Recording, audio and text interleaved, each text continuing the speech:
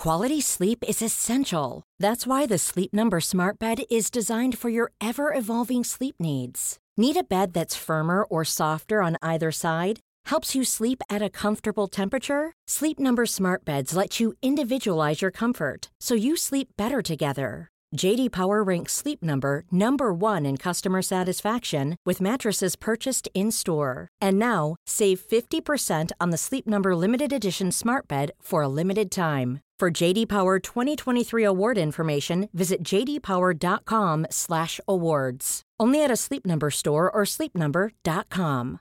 This is Paige, the co-host of Giggly Squad, and I want to tell you about a company that I've been loving, Olive & June. Olive & June gives you everything that you need for a salon-quality manicure in one box. And if you break it down, it really comes out to $2 a manicure, which is absolutely insane. It's also so easy to get salon-worthy nails at home with Olive & June. The difference between how your nails used to look when you did them yourself and now with the Mani system is a complete game changer. The best thing about Olive & June, too, is it's a quick dry. Dries in about 1 minute, lasts for 5 days, and full coverage in up to 1 to 2 coats. Visit oliveandjune.com/perfectmani20 for 20% off your first system. That's oliveandjune.com/perfectmani20 for 20% off your first system. It's that time of the year. Your vacation is coming up. You can already hear the beach waves, feel the warm breeze, relax, and think about work. You really, really want it all to work out while you're away. Monday.com gives you and the team that peace of mind. When all work is on one platform and everyone's in sync, things just flow. Wherever you are, tap the banner to go to Monday.com.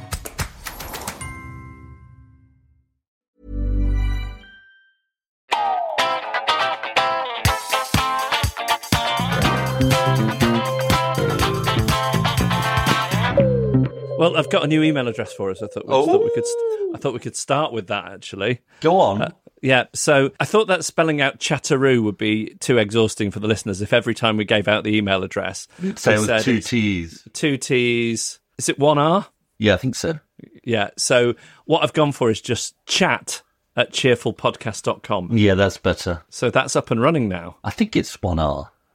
I mean, I guess it's whatever we want it to be. Yeah, unless you want to send us an email, in which case that becomes complicated. Yeah, okay, so chat. So we have a new email address.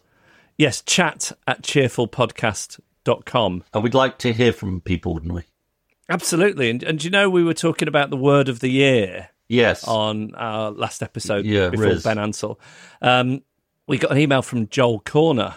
Oh, yeah. Who said, the man behind the Milliverse. Yes. I mean, you could say that you're the man behind the Milliverse in some senses, but he says... He's the man behind the Milliverse. Exactly. The Milliverse has many fathers. Yeah. He says, I thought I'd write in to put Jeff's mind at ease regarding how the word of the year is chosen as somebody who works at the Oxford University Press. Oh. The shortlist is decided by the word boffins in the deep vaults, and then said list is sent out to all OUP staff who can help narrow the list down. This year, there was a sort of head-to-head matchup with various words, like a knockout stage in a sports contest. Once the words had been narrowed down, the boffins once again debated which of the remaining words would come out on top. It wasn't a public vote, and the experts always have the final say, so hopefully that helps Jeff sleep at night. Does it? It does, yes. It's good to know that there are word boffins in the deep vaults. He also says, if you're ever in Oxford, let me know and I'll get you a tour of the Press Museum. If you like, the Press's Museum. It's one of the top 8 museums in Oxford, in my opinion. Wow. I love that he's got an opinion. Top 8. Yeah, it doesn't. There's not a top 10, but you can narrow it down to a top 8. It is 1 R, by the way. In Chatteroo? Yeah. Okay. I still think chat@cheerfulpodcast.com is nice and easy for people. Now, I've been texting you sort of slightly too much, maybe. Never. About shrinking. Yes, this is the Apple TV Plus show. Yes. What have you heard about it? I know that it's Brett Goldstein as one of the writers, who is a British comedian who I like very much, who's also in Ted Lasso. Harrison Ford. Harrison Ford stars in it with Jason Segel, who I like. He wrote a very good Muppet film some years ago. And you've become obsessed. What is it about it that you love so much? So I sort of started watching it, I guess, just before Christmas, and then had sort of post Christmas have sort of binged the rest of it. And then I did something which I'd never ever do, which is I started watching it all the way through again last night with Justine. I've watched the first one, and she really liked the first episode as well. So you'd watched it on your own and then you rewatched it? Were you looking nervously down the sofa to see what her reaction was? Slightly, but she really liked it. So what's the premise? Have you ever watched any of it? I think I might have watched a little bit of the first one and I haven't been back to it. I've just got Jason Segel plays a psychotherapist who has lost his wife.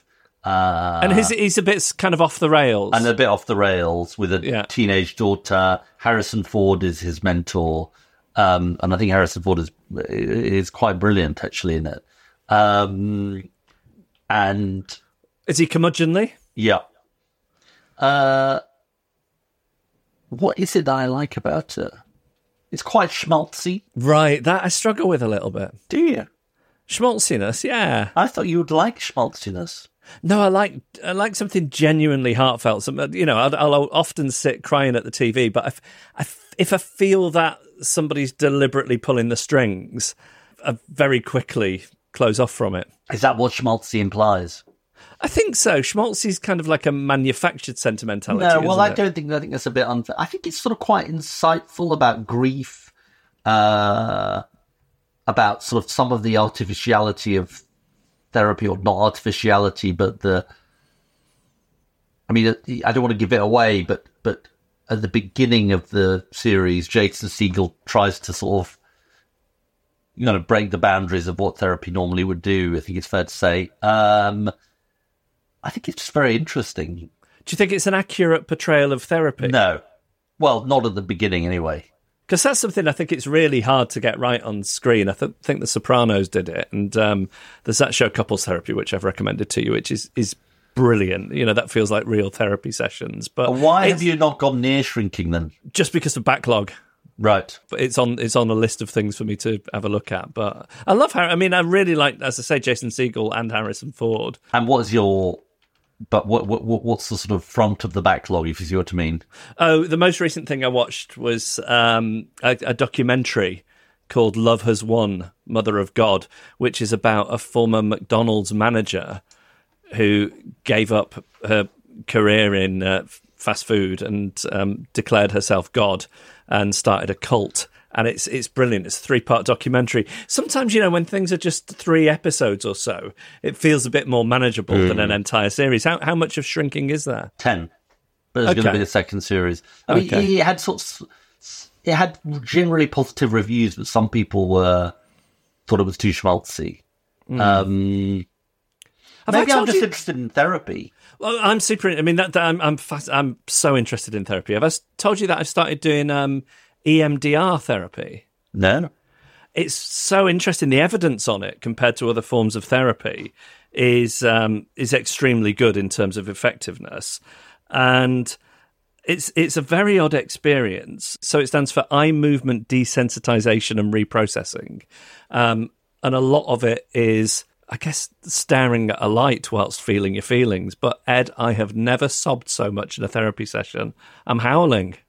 Every week I'm howling. Wow. I don't quite know the principles behind it, but it's become a real thing recently. And part of the reason it's thought to be very good is, you do therapy, it teaches you to rationalise, but sometimes the feelings that underpin stuff, they never quite go away. Yeah. I think EMDR is supposed to work on the feelings. And so just explain again what happened. What you do is you take a memory. Yeah. So a memory with some trauma attached. Yeah. And then you sit in the memory of that whilst watching a light. And also you're holding these, I guess, like little vibrating things, pads in your hands. And because your eyes are focusing on this light and your mind's slightly distracted by these pads, then you're not kind of getting caught up in that front layer of thoughts. Wow. You're just straight into the memory. And I mean, I don't know. How long have you been doing it? I think I've done 3 sessions so far. And if I'm judging it just on how much I cry in a session, it's unbelievable. But and a lot comes up. What it feels like is every time you do a EMDR, you're generating like enough for a year's worth of regular therapy. But that's not the point of it, really. The point of it is to work on the the feelings that are underpinning a memory. How extraordinary. And I know, like, as I'm saying it, I know people will be listening to this and thinking, oh, flashing lights, vibrating pads, this sounds like quackery. But there's really good evidence behind it. Gosh. And what does it have over sort of conventional talking therapy? As I say, so say you were doing cognitive behavioural therapy, saying that you, I don't know, had a fear of flying, and then you would break down that fear into rational thoughts and likelihood of anything happening, and kind of taking it apart, deconstructing it. Then hopefully the rationality overrides the irrationality of the phobia. That's kind of how cognitive behavioural therapy works-ish. Please don't scream at your headphones if you're a therapist saying that's not how it works at all. But you get what I'm getting at. But often that sort of feeling in your gut doesn't go away. Even when you've been through something in either analysis or CBT or whatever, you can quickly recognise something and move through it. But the feeling that underpins it is still there. And I think the idea, or one of the ideas of EMDR is it works on neutralising those feelings. By sort of living, by sort of working it through, or sort of... Yeah, I'm not exactly sure how it works. Crumbs. How often do you do it? Once a week. I've been doing it once a week. And then I took a couple of weeks off over Christmas. Not as a holiday from it, just the therapist wasn't around, Wow. I'd do it every day if I had the means. Really? Yeah, it's great. Wow. It's not a nonsense. No, doesn't sound like a nonsense at all. So I sent you this article that I read. It's funny how... So basically there's this article which was written 20 years ago by a guy called Nicholas Spice in the London Review of Books about this author called Adam Phillips. And it is about therapy. And what's so interesting about this article, and I've since met Nicholas Spice, but what's so interesting about this article is I still remember this article from 20 years ago. I think it was my mum who pointed it out to me, and it basically is an article about therapy. I don't know whether you've had a chance to look at it. But actually, it's not the first time it's come up. You've sent me this before. Have I really? And we've not on the podcast, I don't think, but we've talked about it before, and it's an extraordinary piece of writing. It's basically the basic, and we'll put it in the show notes. But basically, it's a sort of the fundamentally clever thing it does. It sort of says that we live most of our lives with a level of not dishonesty, but concealed thoughts, basically, and that therapy is a sort of kind of very how do I put this? Kind of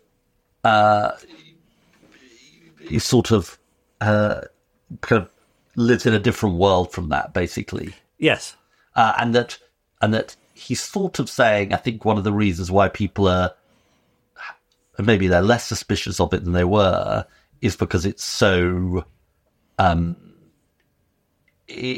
challenging of the world that we live in, basically. And then he's just got some incredible writing. When you met him, did he remember the piece, or was it just something he churned more out? or less, I think. Yeah, but it wasn't, he was very modest about it. I just think it's just a brilliant piece of writing. And it's got this final paragraph, which I've probably read to you before. Beyond this, psychoanalysis does something altogether breathtaking. Out of the unworkability of its own project, and as though to upbraid us with the comfortable dishonesty of our ordinary human bonds, it fashions an image of pure trust. Not trust based on the appetitive deal-making of friendship and love, but a groundless, purposeless, unjustifiable trust between two human beings holding a conversation on the edge of the abyss. I mean, I do think it's a pretty extraordinary piece of writing. Yeah, describing therapy as a conversation on the edge of abyss is quite brilliant, because that's what it is its best. You should be feeling, I guess, like you're not being judged in any way. Exactly. So you can be free, even free to be boring. Yeah, well, there's quite a lot of that in this drinking as well. At least I just remember now, because I just rewatched the first episode. There's quite a lot of that about the boring patient. I do wonder about that. Funnily enough, Justine was saying the same thing to me. Yeah, what? What you wonder whether people are just the therapist is like, oh god, here he goes again. Yeah, imagine if a therapist fell asleep on you in the middle of a session. That would be terrible, wouldn't it? Would be bad. Yeah, that's never happened to you. Not yet, but, I am quite boring in some of those sessions, so it wouldn't surprise me. I mean, the other context to this is I met over Christmas at a drinks thing somebody called Richard Layard, Lord Layard, who is approaching 90, who is best known, I think, first of all, for being a sort of prestigious labour economist, so economist of work and economics at the LSE. But he took up this cause of psychological therapy in the NHS during the latter years of the Labour government. And it's something enough, I was just talking to him at this party about sort of how far it had got. And then I sort of looked back at it, and it's quite striking because he was, and I know there's massive, massive problems with mental health care in the NHS. And I sort of want to kind of be clear about that.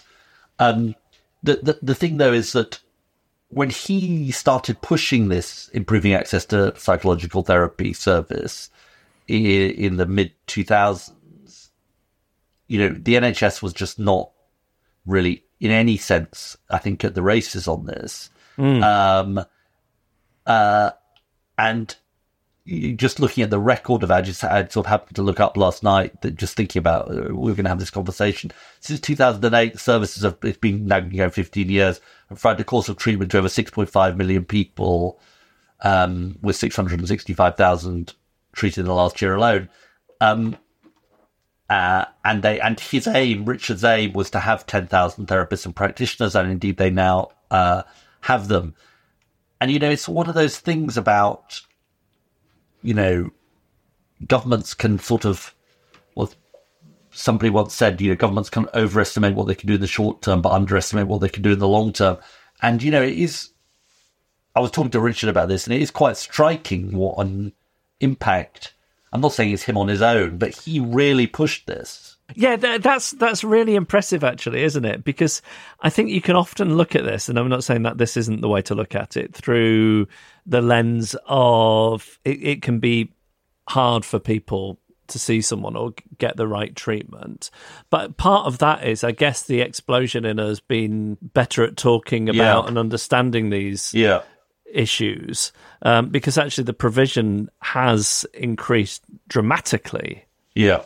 As you say, so that is something to be celebrated, whilst at the same time acknowledging there's a lot of things still to be fixed. Yeah, and I suspect this IAPT, well, it's no longer called IAPT, I think it's called Talking Therapies, is there might be a difference between I suspect at the more acute end, there are massive, massive problems. Mm.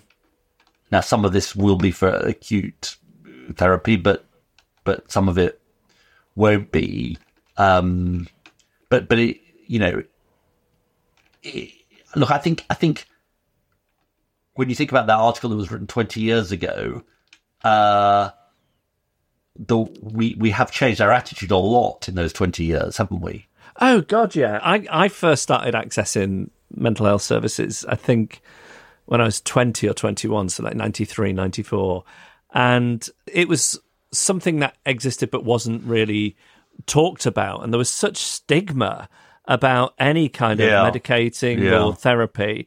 And I think, maybe it's not quite the same across different generations, but it's changed so dramatically. I think there's sort of no stigma for people our age or younger. You think no stigma about therapy? Yeah.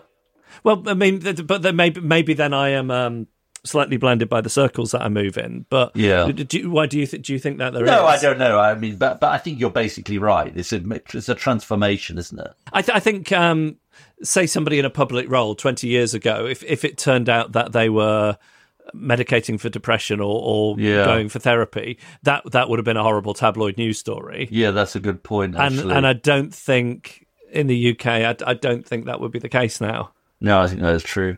I think so many people have accessed those services, and conversations about mental health or mental well-being have come on so much that wouldn't be seen as in any way shameful. Yeah. No, that's definitely true. That is a reason to be cheerful, as we'd have said on the old brand. I like that. so it could catch on.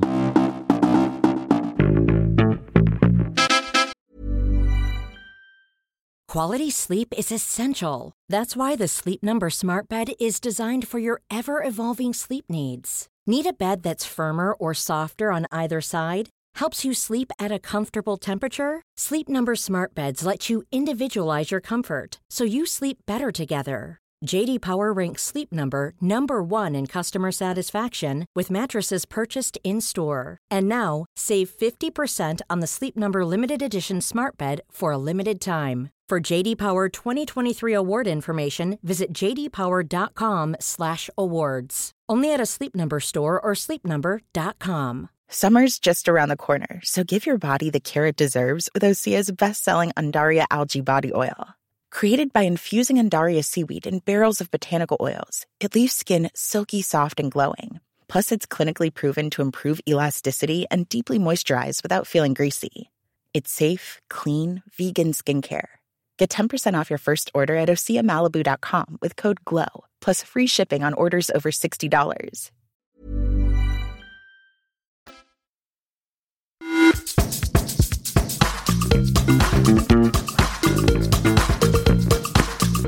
Hey, I've had an idea of how we could increase the reach of the Chatteroo. Go on. It's welcoming a third person in. Yeah. Steamboat Willie era Mickey Mouse. I thought he could be our sidekick. You've left me stunned. So do you not know about this? So the copyright on the very earliest iteration of Mickey Mouse, which was in an old black and white film called Steamboat Willie, has now lapsed. There were court cases in the 80s to extend it beyond regular copyright law, but it's finally fallen out of copyright. So just like Winnie the Pooh, Steamboat Willie era Mickey Mouse is now in the public domain, and people can repurpose and sample and make works inspired by him. So I thought we could invite him into the podcast. Hey, Steamboat Willie era Mickey Mouse, which party will you be voting for at the general election? Give us a little whistle if it's the Labour Party.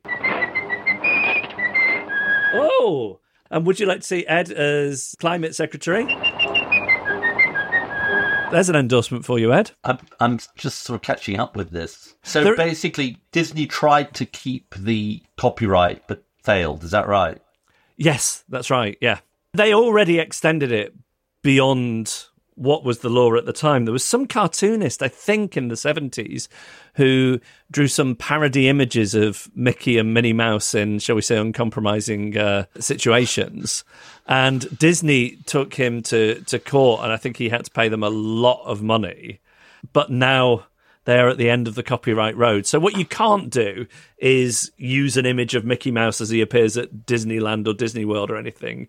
But this really early black and white film version of him is anybody's to repurpose now. And I think kids are making horrible slash films of Mickey Mouse doing terrible things. That's amazing. And I wanted to mention, I'm reading an extraordinary book called The Overstory by Richard Powers. And really it's a book about sort of nature and the extraordinary power of nature. But that saying that doesn't give it doesn't give it its sort of do justice to it, really. It's a novel, isn't it? It's a novel. And it's told across the generations. Yeah, it's a sort of epic novel, but really it was shortlisted for the Booker Prize in 2018. It's really about the extraordinary nature of nature and trees and so on. And so led me to say to Justine over Christmas, how old is a tree in our garden? And she sort of looked at me as if to say, why are you asking me this? How should I know? Yeah. Maybe I wonder if there's an app to work out how old a tree is.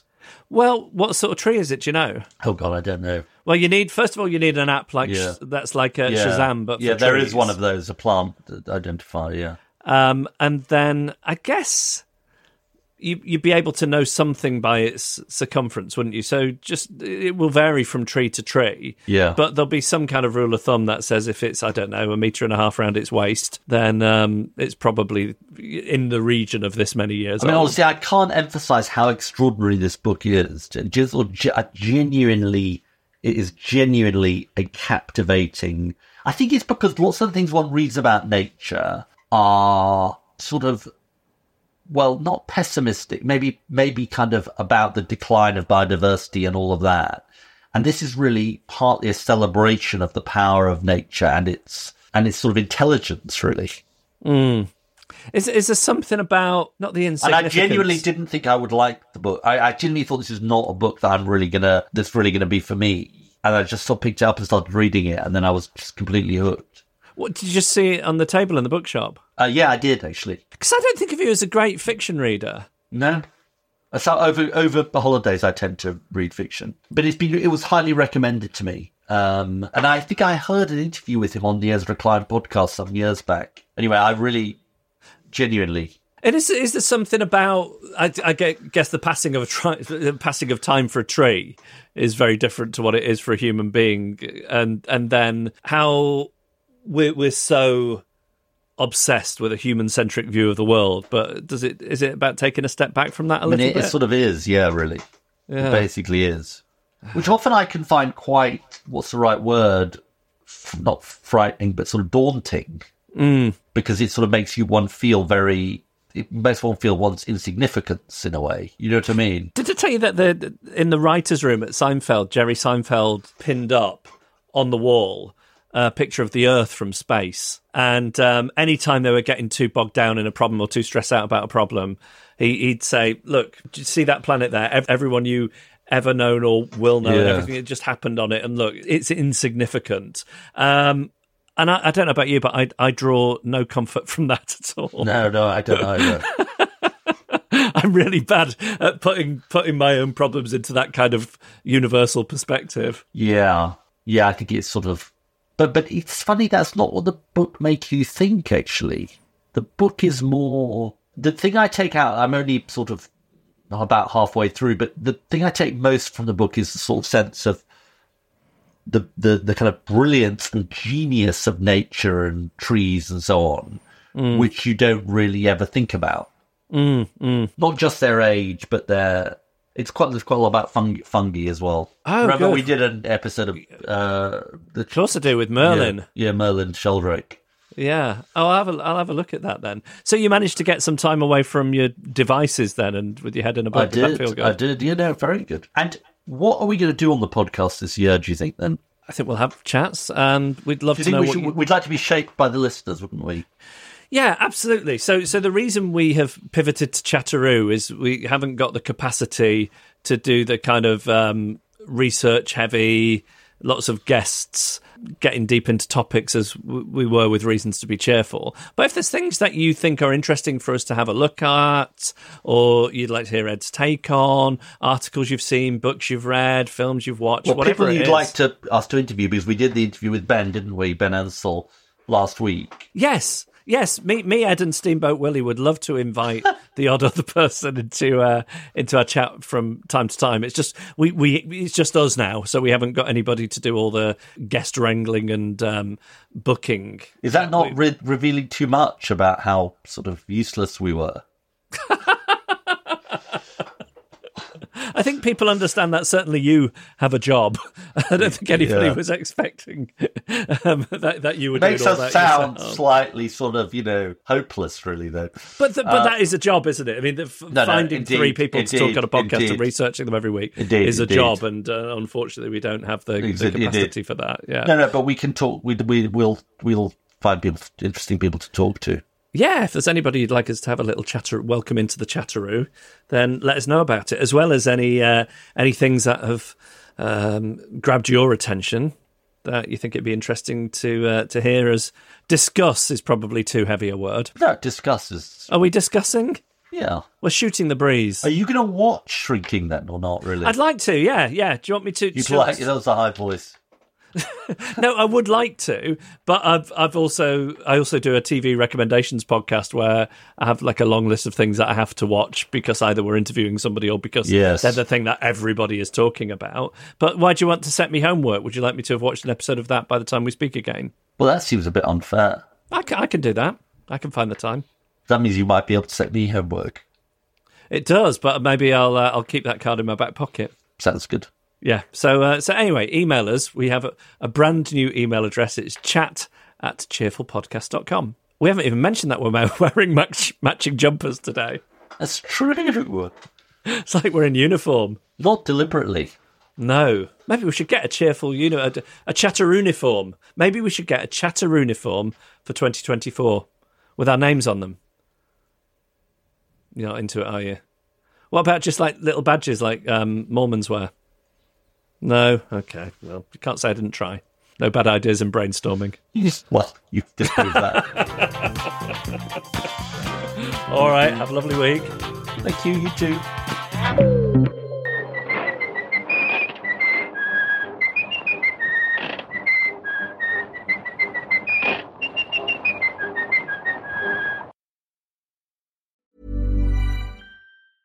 Hey, it's Paige DeSorbo from Giggly Squad. High quality fashion without the price tag. Say hello to Quince.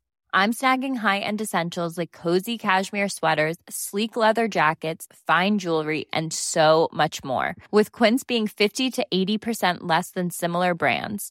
And they partner with factories that prioritize safe, ethical, and responsible manufacturing. I love that. Luxury quality within reach. Go to quince.com/style to get free shipping and 365-day returns on your next order. Quince.com/style. When you make decisions for your company, you look for the no-brainers. If you have a lot of mailing to do, Stamps.com is the ultimate no-brainer. Use the Stamps.com mobile app to mail everything you need to keep your business running with up to 89% off USPS and UPS. Make the same no-brainer decision as over 1 million other businesses with Stamps.com. Use code PROGRAM for a special offer. That's Stamps.com, code PROGRAM. This Mother's Day, treat mom to healthy, glowing skin with Osea's limited edition skincare sets. Osea has been making clean, seaweed-infused products for nearly 30 years. Their advanced eye care duo brightens and firms skin around your eyes, while the Golden Glow Body Trio nourishes and smooths skin all over. Go to OSEAMalibu.com and use code MOM for 10% off your first order site-wide.